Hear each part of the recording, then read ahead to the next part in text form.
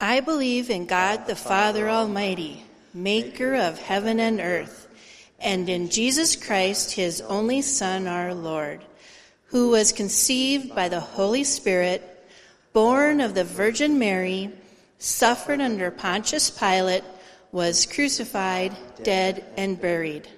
The third day he rose from the dead. He ascended into heaven and sitteth at the right hand of God the Father Almighty. From thence he shall come to judge the quick and the dead.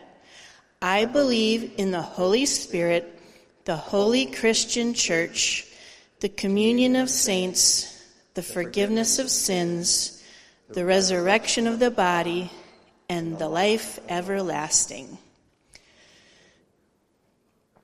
And then we'll read Hebrews chapter 11, verses 27 and 28. It was by faith that Moses left the land of Egypt, not fearing the king's anger. He kept right on going because he kept his eyes on the one who is invisible. It was by faith that Moses commanded the people of Israel to keep the Passover and to sprinkle blood on the doorposts so that the angel of death would not kill their firstborn sons. Amen. Thank you, Paul Harms. And you can have a seat.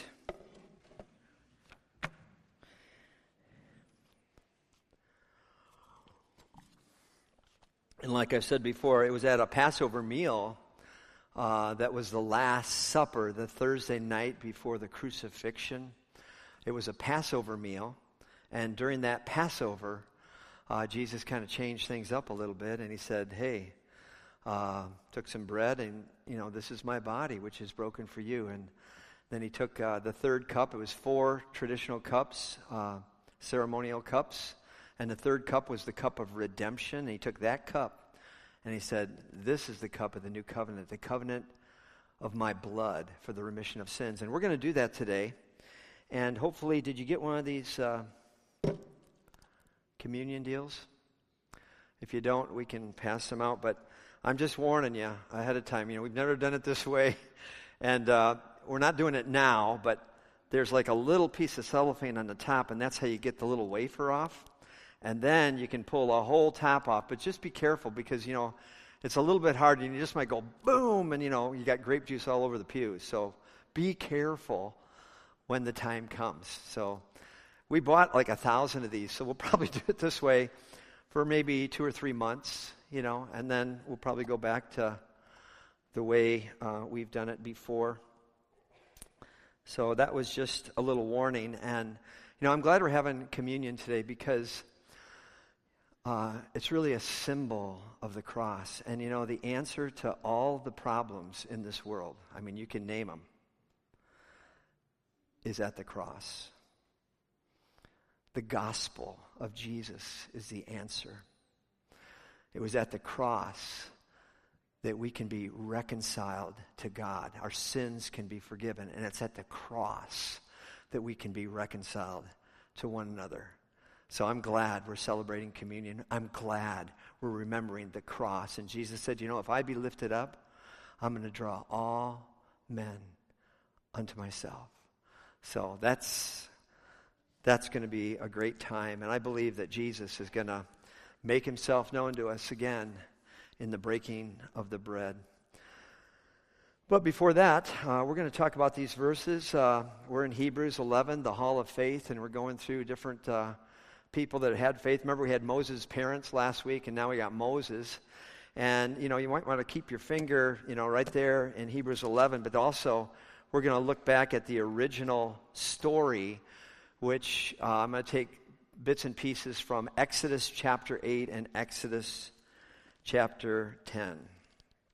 So, years ago, 80 soldiers were fighting a forest fire.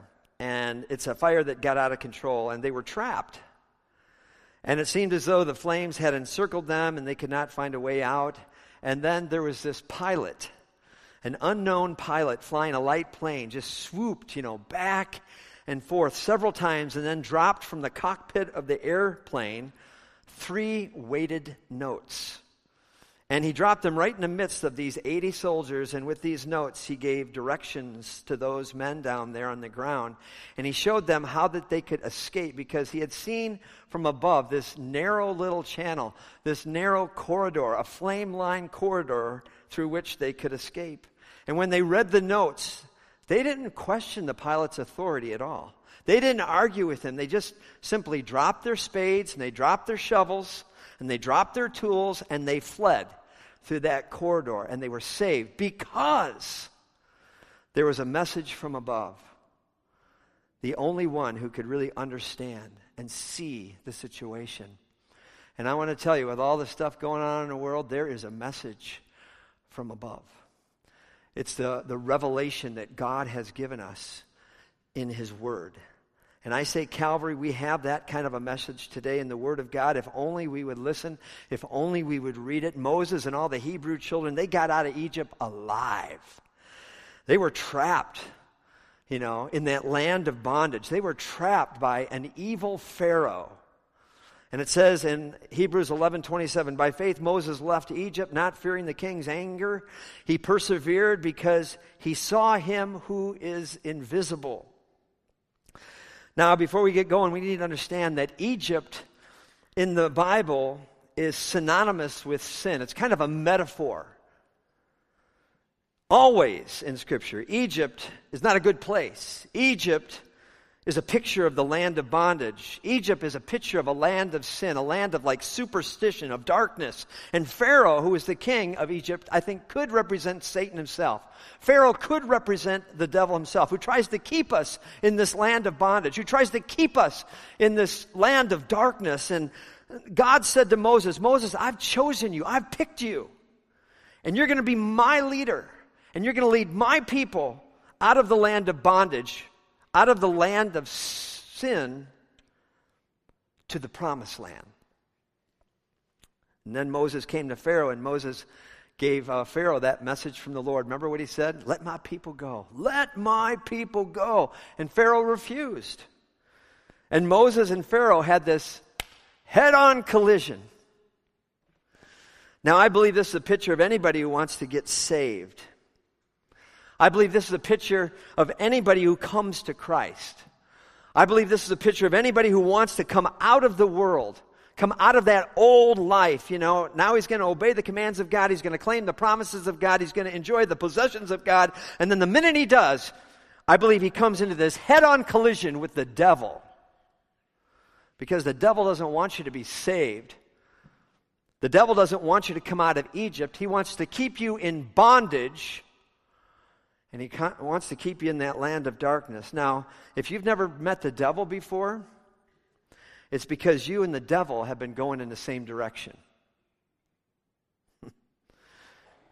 You turn around and you start to live for God, and you're going to have a head-on collision with the devil himself. And the devil's going to throw you some curveballs to get you off balance. He's going to challenge you to compromise, I think, in at least 4 different areas. He's got 4 curveballs for anyone that's trying to get out of Egypt. And today I want to show you how old Pharaoh, who represents the devil, suggests, I think, 4 clever compromises to keep the children of Israel from fulfilling their destiny. So here we go. Curveball number 1. I think we could call that the salvation compromise. So you can write that down. Salvation compromise. Exodus chapter 8, verse 25. It says, then Pharaoh summoned Moses and Aaron and said, go sacrifice to your God here in the land of Egypt. Now, what land is he talking about? He's talking about the land of Egypt. And really, what's old Pharaoh saying? Remember now, Egypt represents sin. Pharaoh can represent Satan, I believe. And Pharaoh says to Moses, it's okay. If you want to be religious, it's just all right if you want to worship God. It's all right if you want to make sacrifices. But do it right here in Egypt. Don't make a clean break with the world. Don't come out of Egypt. You just stay right here in darkness. Stay right here in the land of slavery. Stay right here in the land of bondage, in the land of compromise. Just worship God right here. I mean, you can take the things of Egypt and you can just, refine them a little bit, fix them up a little bit. You can dress Egypt, you can decorate Egypt. Just don't desert Egypt. Now, what does that tell us today? It tells us when God calls us to be saved, the devil comes to us with his first compromise and he says, it's all right to be religious just so long as you stay in Egypt. Just so long as there's no real divine change in your life, so long as there's no repentance, so long as there's no new birth, so long as you don't come out of Egypt underneath the blood of the Lamb that we're going to celebrate today in Holy Communion, it's just fine. You just stay here and worship in Egypt. The devil doesn't care if you come to church. Just as long as he can keep you in Egypt. The devil doesn't mind religion. I mean, he just soon send you to hell from the pew as he would from the gutter. I mean, it makes no difference to him just as long as you stay in Egypt. Just as so long as you kind of have culture and not Calvary. Education but not regeneration. Like turning over a new leaf but not taking on a new life. The devil doesn't want you born again. And I think there's millions of people who have simply tacked religion onto their lives, but they're still in Egypt.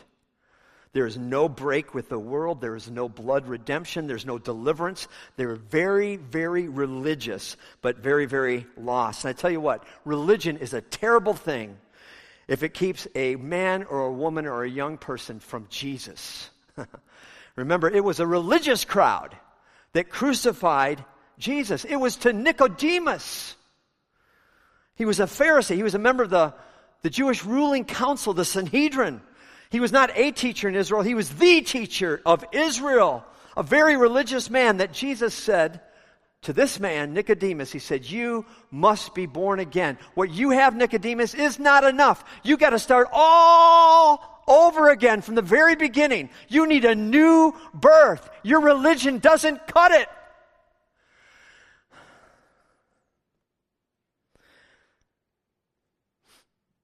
Now the devil says, I don't mind you being religious. You want to worship God? Go ahead. But just do it right here in the land of Egypt. And Moses said, oh no, not around here. We're leaving. But the devil doesn't give up very easily, and he throws Moses another curveball. I mean, if Moses wouldn't take the, salvation compromise, Satan tries a different approach, and I would just want to call it the separation compromise. And we don't hear this very much in church anymore. That's like old-time religion, to be separate. We're always trying to identify with the culture.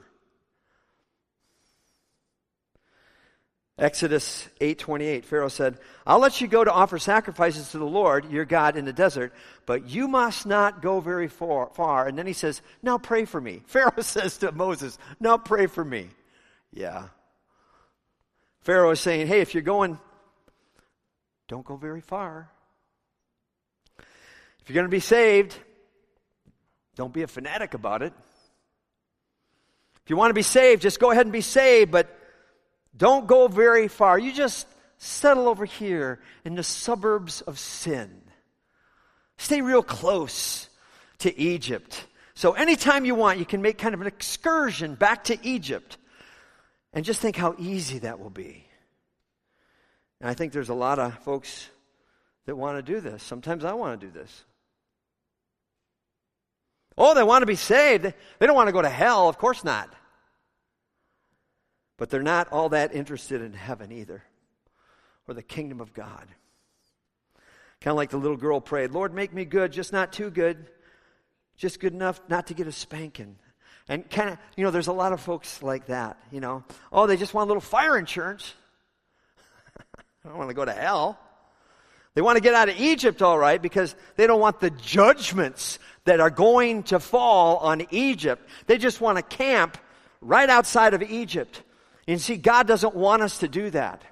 In fact, John wrote a little letter. He wrote 3 of them, 1st, 2nd, 3rd John. 1 John, written to Christian people. And he said to Christian people, chapter 2, verse 15, do not love the world or anything in the world. If anyone loves the world, the love of the Father is not in him. God wants us to be separate. And it is a message that we don't hear that much anymore. You know, we're in the world. Of course we're in the world. But we're not of the world. That's the ecclesia. We're the called out ones. We've been called out of the kingdom of darkness into the kingdom of the beloved Son. We're the ecclesia. We're the called out ones. And the Bible says in Exodus 11:7, the Lord makes a distinction between Egypt and Israel.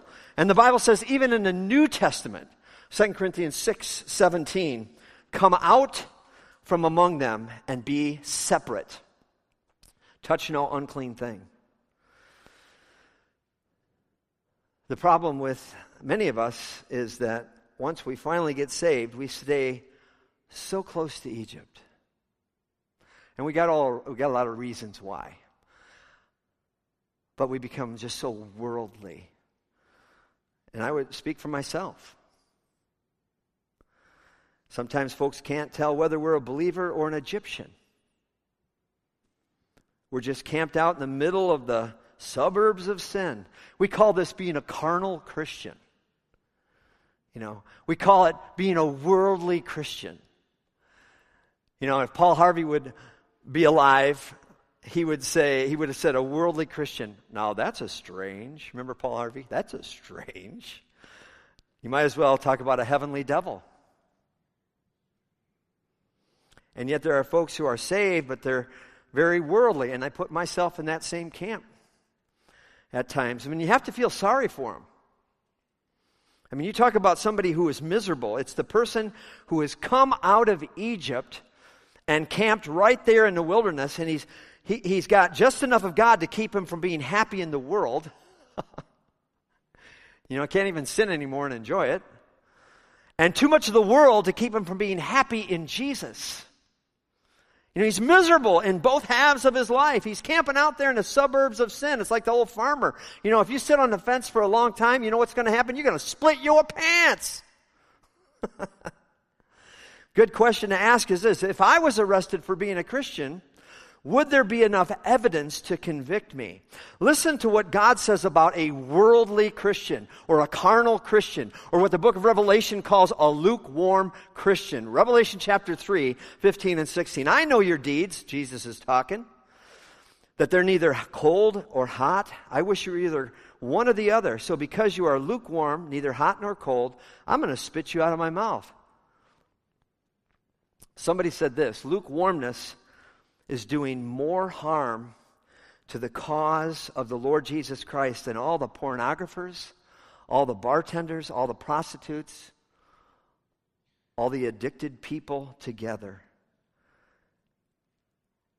It's like we can't reach the goal because we're like stumbling over our own players. Lukewarm Christians are an alibi of the lost. Somebody said they're a disgrace to grace. It was G. Campbell Morgan, one of the preachers of the Hebrides revival. He said that lukewarmness is the worst form of blasphemy. To say, I believe you, God, but you don't excite me very much. Oh, I believe you, God, but you don't excite me much. And I think the devil will do all he can do to steal your joy. The devil will do all he can do to get you to settle down in the suburbs of sin, to come out of Egypt without going all the way to the promised land, all the way to that spirit-filled life. Now, if the devil can't get you with that salvation compromise, and if he can't get you with that separation compromise, I think he's going to throw another curveball at you, and I just want to call it the soul-winning compromise. He doesn't give up very easily. And if you look at Exodus chapter 10, verses 8 to 11, it says, Then Moses and Aaron were brought back to Pharaoh. Go worship the Lord your God, he said, but just who will be going? And Moses answered, We will go with our young and old, with our sons and daughters, and with our flocks and our herds, because we are to celebrate a festival to the Lord. And Pharaoh said, The Lord be with you. If I let you go along with your women and children. Clearly, you are bent on evil. No! Have only the men go and worship the Lord, since that's what you've been asking for." And then Moses and Aaron were driven out of Pharaoh's presence. So what was Pharaoh saying? He's saying, well, it's all right for like some of you to go. You know, you big strong men, you can go. You can go out there, but don't take the children out with you. He says, no, I'm afraid for them. What a liar. He doesn't give a rip about your children. Notice what old Pharaoh is doing. He's trying to keep them from going and taking the entire family. And I think this is Satan's way. I think Satan hates family religion. We talked about family faith last week with Amram and Jochebed, Moses and Miriam's parents, and I really feel that he doesn't really like family faith. And if the devil can't keep you from being saved, and if the devil can't keep you from coming out of Egypt and going all the way to Canaan, he's going to try to make you leave somebody behind. And don't we need to learn this? That when Moses left Egypt, he took his loved ones with him. I know we each have to come to our own personal faith, but there's something about family faith. Are you taking your loved ones with you? Is your dad saved? I mean, for real. Is your mom saved? Is your sister saved? Your brother? Are all your children saved? Will they be in heaven with you? I think the Bible puts such an emphasis on family faith. I mean, God said to Noah, go into the ark. You and your whole family. It was Paul and Silas, remember? He said to that Philippian jailer, in Acts chapter 16, believe in the Lord Jesus Christ, you will be saved, you and your household. It was Joshua standing before the children of Israel, declaring his faith. Joshua chapter 24, we just went over this in men's Bible study on Friday. Joshua said, choose this day whom you will serve. But as for me and my house, we will serve the Lord. Joshua said, my children are coming with me. My household is going to heaven with me. And Cornelius, I love Cornelius. Acts chapter 10, Acts chapter 11, he was that Italian guy, another Italian guy. God-fearing Italian Gentile, and God wanted to save Cornelius.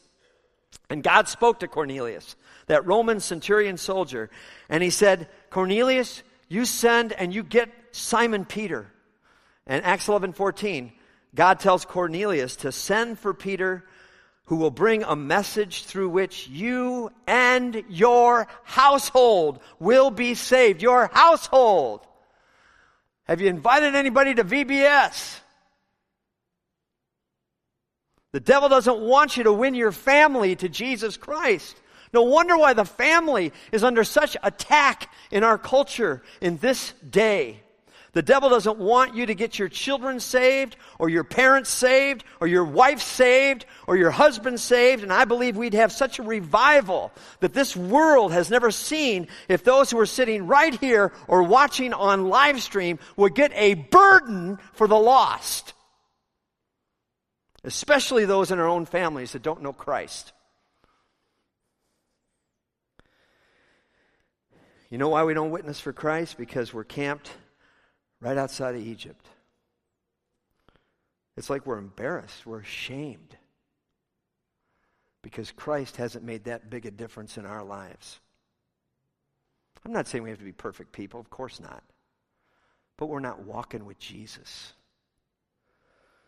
Notice Moses didn't buy that. He said, we're going.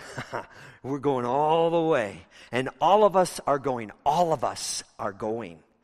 But notice Pharaoh has one more curveball up his sleeve, and I just want to call it the Lordship Compromise. If you look at Exodus 10, 24 and 25. Then Pharaoh summoned Moses and said, go worship the Lord. Even your children, even your women and children may go with you. Only leave your flocks and herds behind. And Moses said, You must allow us to have sacrifices and burnt offerings to present to the Lord our God. Our livestock, too, must go with us. Not a hoof is to be left behind. And I think what Pharaoh said was this, well, if you're going, and if you're going all the way, and if all of you are going, well, at least you can leave your material wealth in Egypt. Leave your substance. That's what he's talking about here. Their flocks, their herds. That represents their material wealth. I mean, what a fast one the devil has pulled on so many people. They've gotten saved and they're fairly committed Christians, except for one thing, that God has never really gotten a hold of their wealth, their money. And you're saying, oh no, here comes the money pitch. Oh, Dave, what are you doing?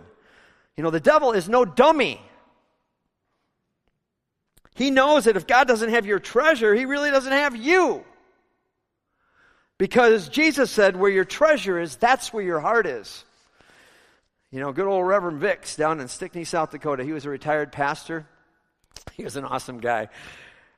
He said once, Dave, sometimes the hardest thing to convert is your pocketbook.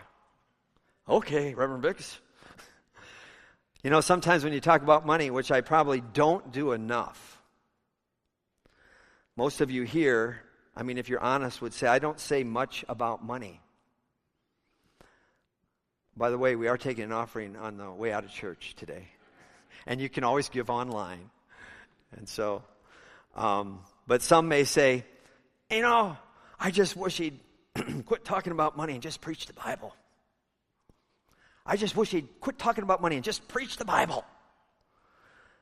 I want you to know something. If I preached as much about money as there is in the Bible, you'd run me out of town. You would run me out of town. Did you know that 1 out of every 5 verses in the 4 Gospels deals with the right and wrong relationship of humanity to material possessions? Did you know that out of the Lord's 38 parables, 16 out of 38 parables that the Lord Jesus gave dealt with, man's relationship to material things? And it's a very sensitive topic. But Moses knew that he could not separate his wealth from his God because God owns it all. Psalm 50, 10 to 12. Listen to this. For every animal of the forest is mine, and the cattle on 1,000 hills. I know every bird in the mountains, and the creatures of the field are mine. If I were hungry, I would not tell you, for the world is mine and all that is in it. Listen, God doesn't need your money. God's not going to starve if you don't tithe. God has said, if I'm hungry, I'm not going to tell you. It's all mine. I own it all. You say, well, I earned it. You did? With whose strength? With whose raw materials? With whose brain? With whose breath? With whose water? With whose air? The earth is the Lord's. You do not have a thing, not one thing that God did not give you, and it all belongs to God. Every bit of it. And you can't help God out. He's already got it all. And if we would only learn that tithing, and if you don't like to tithe and it's just giving according to how God has prospered you, fine. But that giving is not something that we do for God. It's something that God does for us. Malachi 3:10, it's talking about the tithe, but, some people say, well, that's just Old Testament. Fine. Give according to how God prospers you, and if you make more money, just give more. But it says, bring the whole tithe into the storehouse, that there might be food in my house. Test me in this, says the Lord Almighty. The only place in the Bible we're to test God. And see if I would not throw open the floodgates of heaven and pour out so much blessing that you will not have enough room for it. I will prevent pests from devouring your flocks, and the vines in your fields will not cast their fruit, says the Lord Almighty. Then all the nations will call you blessed. God's tithe is not his way to raise money. He owns it all. God's tithe is his way to bless your heart and to teach you to trust him. And so he says, bring the whole tithe. Prove me, test me, trust me. It's your way to get blessed. Somebody says, do you think the little widow on a pension ought to tithe? She can hardly make it. Then by all means, she ought to tithe. You say, God doesn't need that money. No. but she needs to give it. And I really believe we can do more with 9/10 and God as a partner than we can with 10/10 by ourselves. And we need to learn that. It's just a matter of faith. And whether you think the tithe is for today or just proportional giving, it's symbolic of our faith in the Lord Jesus Christ. Don't get the idea you can give God 1/10 and then spend the other 9/10 any way you want. Oh, no. It all belongs to God. Everything. I mean, the tithe, the 10th is only your indication that you are obeying God. Now, some of you are probably tuning me out right now. It'll be over in a minute. Don't worry. You say, I'm interested in coming out of Egypt. I just want to keep my cows over there in Egypt just for a little while. Is that okay? I want to say to you that the devil told you that. It belongs to God. And you're never going to know victory in your life. You're never really going to know the blessing that God wants you to have until you get honest with God about your finances. Don't let the devil have your finances. Take it with you. And don't you love what Moses said in Exodus 10:26? He said, we're not leaving a hoof behind. Not one hoof. We're going. We're going all the way. And we're all going. And everything we have is going to go with us. Every cow, every hide, every horn, and every hoof. We're going, and you're not going to stop us, Pharaoh. You're not going to stop me, devil. Now, what would happen if we had a generation of Christians who would say that? You know, in this day and age, I mean, what would happen if we got serious, and if we got really serious about serving the Lord? I mean, he got serious with us. I mean, my goodness, he left heaven, and he came, and he lived a life that we can't live, and he died a death that we cannot die. That's serious business there. And he went all the way to the cross to take upon himself the sins of the world, and we can come to him by faith. And we can just say that everlasting yes to him. And even as we partake of communion today, you know, it could be a time of recommitment for you and for me. And say, you know, Jesus, you gave me everything. You gave me your life. And I'm just giving my life back to you. I want to come all the way out of Egypt, and I want to go all the way to the promised land. You know, we're going. And I want to bring my family. And I want to give to you what belongs to you. And so, like I said at the beginning of the service, you know, the answer to racism, the answer to our sin, the answer to everything is Jesus Christ. The answer to everything is the cross of Jesus Christ. It's the gospel of the Lord Jesus Christ. And, you know, in Ephesians chapter 2, I just want to read this before I pray and we partake of communion and try to open those little communion cups, which is going to be a miracle if we all get that done together. But it says here, you know, you talk about two groups of people that were totally polarized. The Jews and the Gentiles. You know, the Jews are calling the Gentiles, you dogs. You know, we're the promised ones. Our father is Abraham. But you're going to find out that both the Jews and the Gentiles needed Jesus. They needed to be reconciled to God through the cross and reconciled to one another through the cross. The cross, what we're celebrating today, is the answer to this world. We have the answer. We Christians have the answer. Not in an arrogant way, but in a humble way. We need to offer people Jesus. He's the answer. Okay, Ephesians 2:11. Therefore remember that formerly you who are Gentiles by birth and called uncircumcised by those who call themselves a circumcision, that done in the body by the hands of men, remember that at that time you were separate from Christ, excluded from citizenship in Israel, and foreigners to the covenants of the promise, without hope and without God in the world. But now, in Christ Jesus, you who once were far away have been brought near through the blood of Jesus. So those Gentiles have been brought near because of the blood of Jesus that we're celebrating today.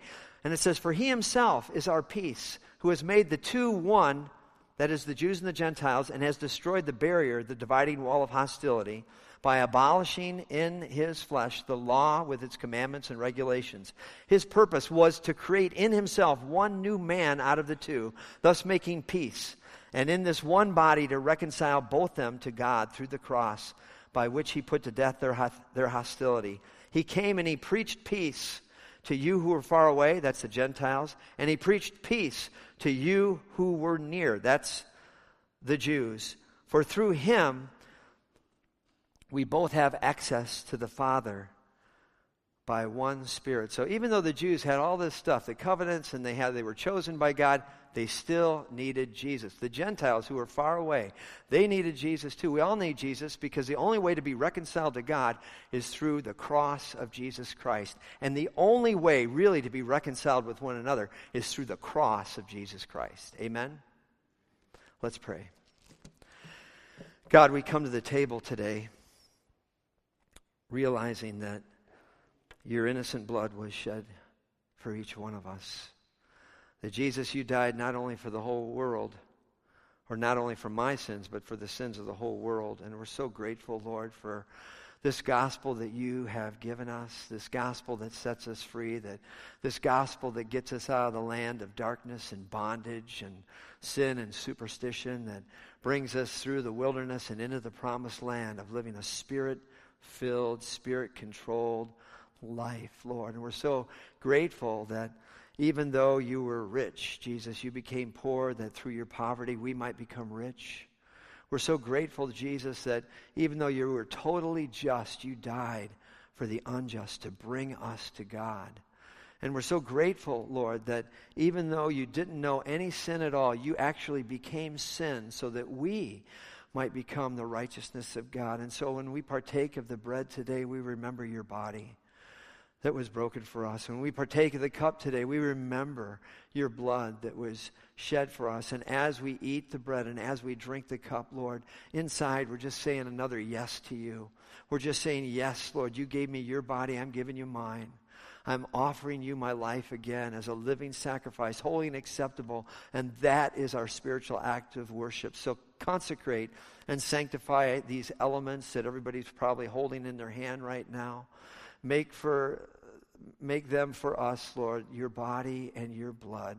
And Jesus, make yourself known to us again in the breaking of the bread. In Jesus' name.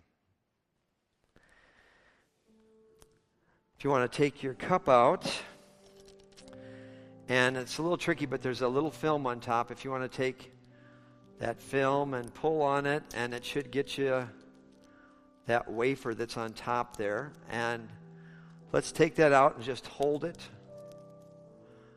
Hold it right here. You got it? Yeah, it's a little bit tricky the first time you do it, if you've never done it that way. And on the night that Jesus was betrayed, he took bread and he broke it and he said, "This is my body which is broken for you." He said, "I am the bread of life. You know, whoever believes in me will never die." So let's eat this to your comfort, remembering that his body was broken for us.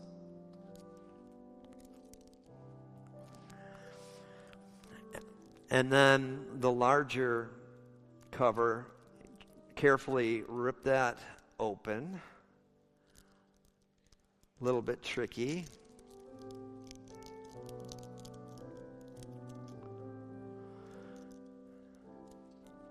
And then the Bible says in the same way he took the cup and he said, you know, and it was like the Passover meal, so it was the third ceremonial cup of wine, and it was the cup of redemption.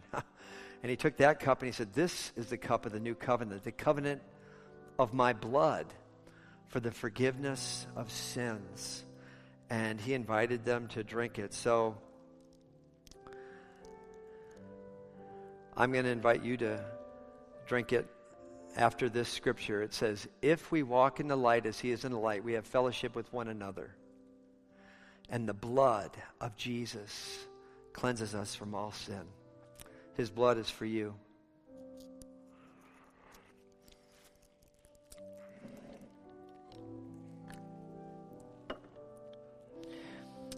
I want us to pray the Lord's Prayer together, and as we're praying, I want the praise band to come, and we're going to sing a couple hymns together. But let's pray the family prayer together. Our Father, who art in heaven, hallowed be thy name. Thy kingdom come, thy will be done on earth as it is in heaven. Give us this day our daily bread, and forgive us of our sins as we forgive those who sin against us. And lead us not into temptation, but deliver us from evil. For thine is the kingdom and the power and the glory forever. Amen and amen. Before we go, I want to read just a message that God had for Israel when they were in a pagan country in Babylon in captivity. And it's right before the famous verse that everybody knows, I know the plans I have for you, plans not to hurt or to harm you, but to give you hope in the future. Right before that, here's what God says to Israel. This is what the Lord Almighty, the God of Israel, says to all those I carried into exile from Jerusalem to Babylon, pagan country. Build houses and settle down, plant gardens and eat what they produce, marry and have sons and daughters, find wives for your sons and give your daughters in marriage so that they too may have sons and daughters. Increase in your number and do not decrease. Also, and there's a part that I really want you to hear, also seek the peace and prosperity of the city. You guys, the people that I've called as my special people, you're in a pagan country, but I want you to seek the peace and prosperity in the city to which I have carried you into exile. And then it says, pray to the Lord for it. You pray for that city, pray for that pagan city, because if it prospers, you too will prosper. And so, I encourage you as people that claim Jesus as your Savior and you're carriers of the presence of God, that you would seek the peace and prosperity of our city, of our Red River Valley, of our state of North Dakota, and our nation, okay? And pray for it. And then also, through the power of the Holy Spirit, let's try that second great commandment that Jesus said. Try asking the Lord to help me to love my neighbor as myself. Yeah, ask him to do that.